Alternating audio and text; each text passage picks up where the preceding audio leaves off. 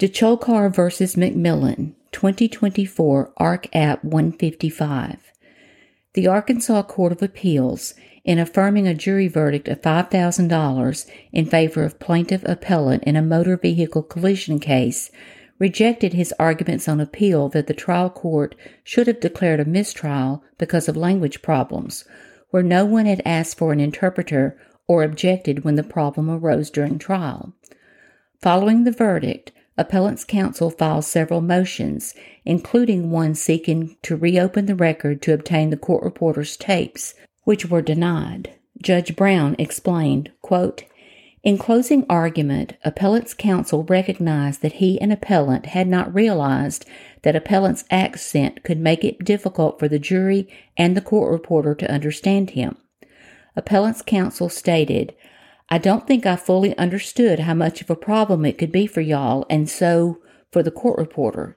And so I want to just ask you to please consider the testimony you did understand. Don't discount it because of that factor. This is his day.' Appellant's counsel asked the jury not to hold any difficulties understanding appellant's accent against his client.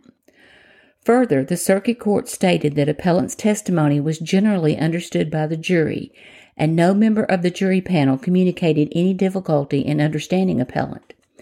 The circuit court also noted that appellant's counsel did not raise any issues during the trial regarding an inability to understand appellant's testimony.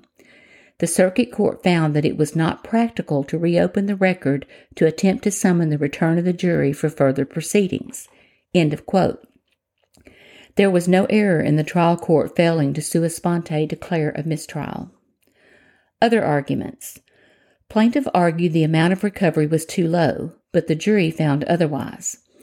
During the jury trial, plaintiff sought $350,000 in damages for injuries to his wrist, and he had $187,117.97 in medical bills.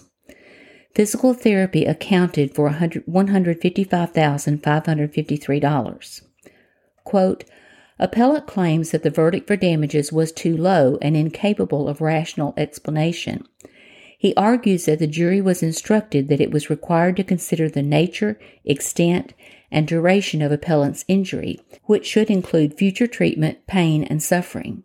He further claims that the evidence presented at trial did not show any other potential cause for his injury. Appellant contends that the jury's verdict was grossly inadequate in light of the voluminous medical records and bills provided. The jury heard testimony that appellant received medical care for the injury to his right wrist following the accident from July 2015 until March 2016, when he was released from care by Dr. Schneider.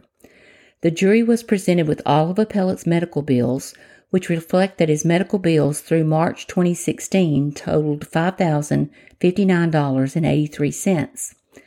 The jury heard the testimony that appellant then waited over 2 years before again seeking treatment for his right wrist pain.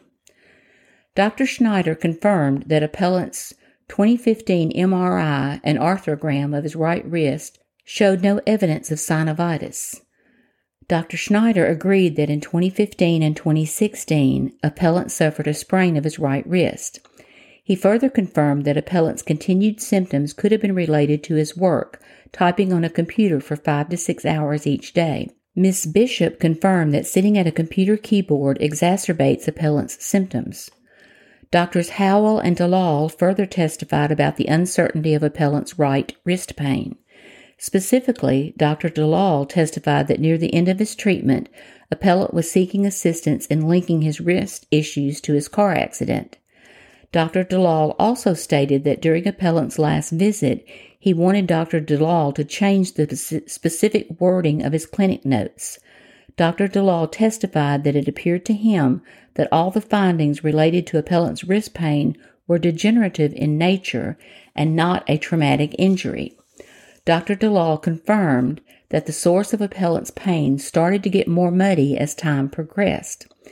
We hold that the jury was presented with substantial evidence to suggest that appellant's medical treatment and bills beginning in 2018 were unrelated to his 2015 motor vehicle accident with appellee. As such, the circuit court did not act improvidently, thoughtlessly, or without due consideration in refusing to grant appellant's motion for new trial. End of quote. Offer of judgment.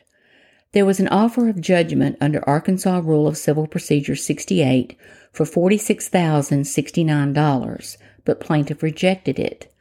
Following the $5,000 unanimous jury verdict, defendant moved for $11,474.75, which included expert witness costs and expenses, which the trial court granted, with the plaintiff ending up owing defendant $6,474.75. The Court of Appeals considered and rejected appellate arguments that the offer of judgment was not a bona fide offer and too low in light of the medical costs. Quote, appellant argues that the circuit court erred in awarding costs to appellee pursuant to Arkansas Rule of Civil Procedure 68. He argues that appellee's offer of $46,069 in November 2019 was not a bona fide offer because the later total of his medical bills exceeded $187,000. Appellant contends he had no reasonable basis to settle litigation against appellee in November 2019 in light of the extent of appellant's medical bills at the time of the offer and appellant's continuing treatment for his right wrist pain. Appellant argues that the circuit court erred in concluding that appellee provided sufficient proof of the reasonableness of his costs. Appellant further claims that it is not possible to determine the prevailing party pursuant to Arkansas Rule of Civil Procedure 68 until a new trial is conducted. Appellee argued below that appellant's medical bills following the accident from July 2015 through March 2016 totaled only $5,059.83. We hold that appellee's offer of judgment in the amount of $46,069 complied with the requirements of Rule 68. Appellee's offer clearly exceeded appellant's medical bills of $5,059.83, which appellee conceded were related to the accident, plus costs then accrued. We further hold that appellant failed to adequately develop his argument disputing the reasonableness of the circuit court's award of appellee's cost and fees on appeal. End of quote. End of decision.